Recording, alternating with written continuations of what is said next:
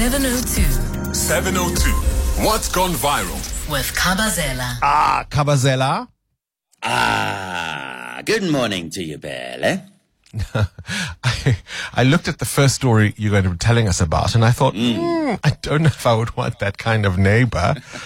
But I'll let you tell it. I had an inkling that you were gonna say that, and part of me as well also thought, I don't know, but it's a cute video. So essentially, what's happened is this guy has moved into a new area, right? He's moved into a new house, and he's got some people over that are, their cars are parked in the driveway, and the neighbor who lives across the street wants to go and welcome him. So he grabs a bottle of nice Jameson whiskey, one of the expensive ones, and walks across the road. And now, Special reserve. Special reserve. And he's got this Ring camera on the door, so it picks up all the movement and videos the interaction. So the guy pushes the bell, and then they start having a chat. But take a listen to the interaction between the two, and then we'll chat afterwards. Ian! Hey, what's going on? When your neighbor becomes your new drinking buddy. Ian! Hey, what's going on?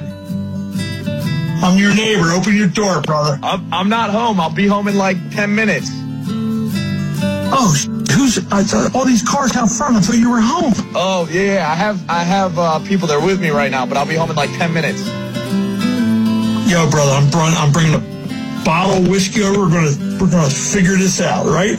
Right. Where you at? I'm at the grocery store.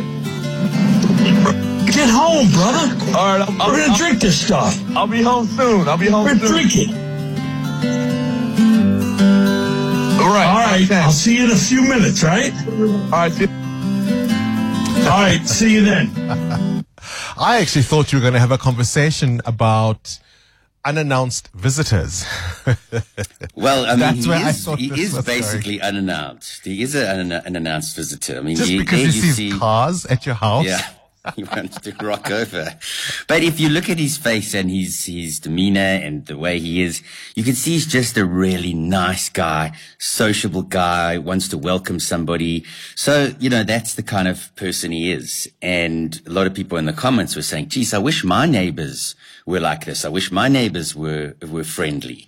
So I wanted to have a conversation about neighbors. And if you think about it, maybe most often you don't really know the neighbors. And what it requires is it's one of you to actively make the effort. So make the effort to say, listen, you're new in the area, you've moved in, please come over to our house for a welcome drink or come over for some snacks and we get to know each other. And then if none of you are like that in terms of your personalities, you may just never meet, or, if you see each other, you might wave, and that's about as far as the friendship goes. But there's a lot of close friendships with neighbors in certain areas. So have you got one of those neighbors where it's basically turned into a friendship now? And like Ian and the neighbor, you guys drink stuff and you sort it out like good buddies will with a good bottle of whiskey. Yeah. Are you mates with your neighbor? My immediate neighbor actually used to work here, so yeah, we have a good friendship. So yeah, I can happily say that I'm good friends with my neighbor. Kid makes dad a shirt. Yeah, so this little kid is at school, and he's got sewing class at school. So in the sewing class over a couple of weeks, he makes his father this shirt. It's a long-sleeved shirt with maybe a not so desirable pattern. It looks like one of those patterns from an old curtain that he's used. But anyway, he makes this shirt for his dad, and he walks into the room and he's like, "Dad, I made you something." And his dad's, "What's that?" And he says, "I made you this shirt." And you can see the little kid is quite apprehensive. He's a little bit wary of what's going to be the reaction. But then the dad sees it and he just makes this huge fuss over it. He tries it on and he says, "This is so cool. I love it. How did you do it?" And the kid explains, etc., etc., etc.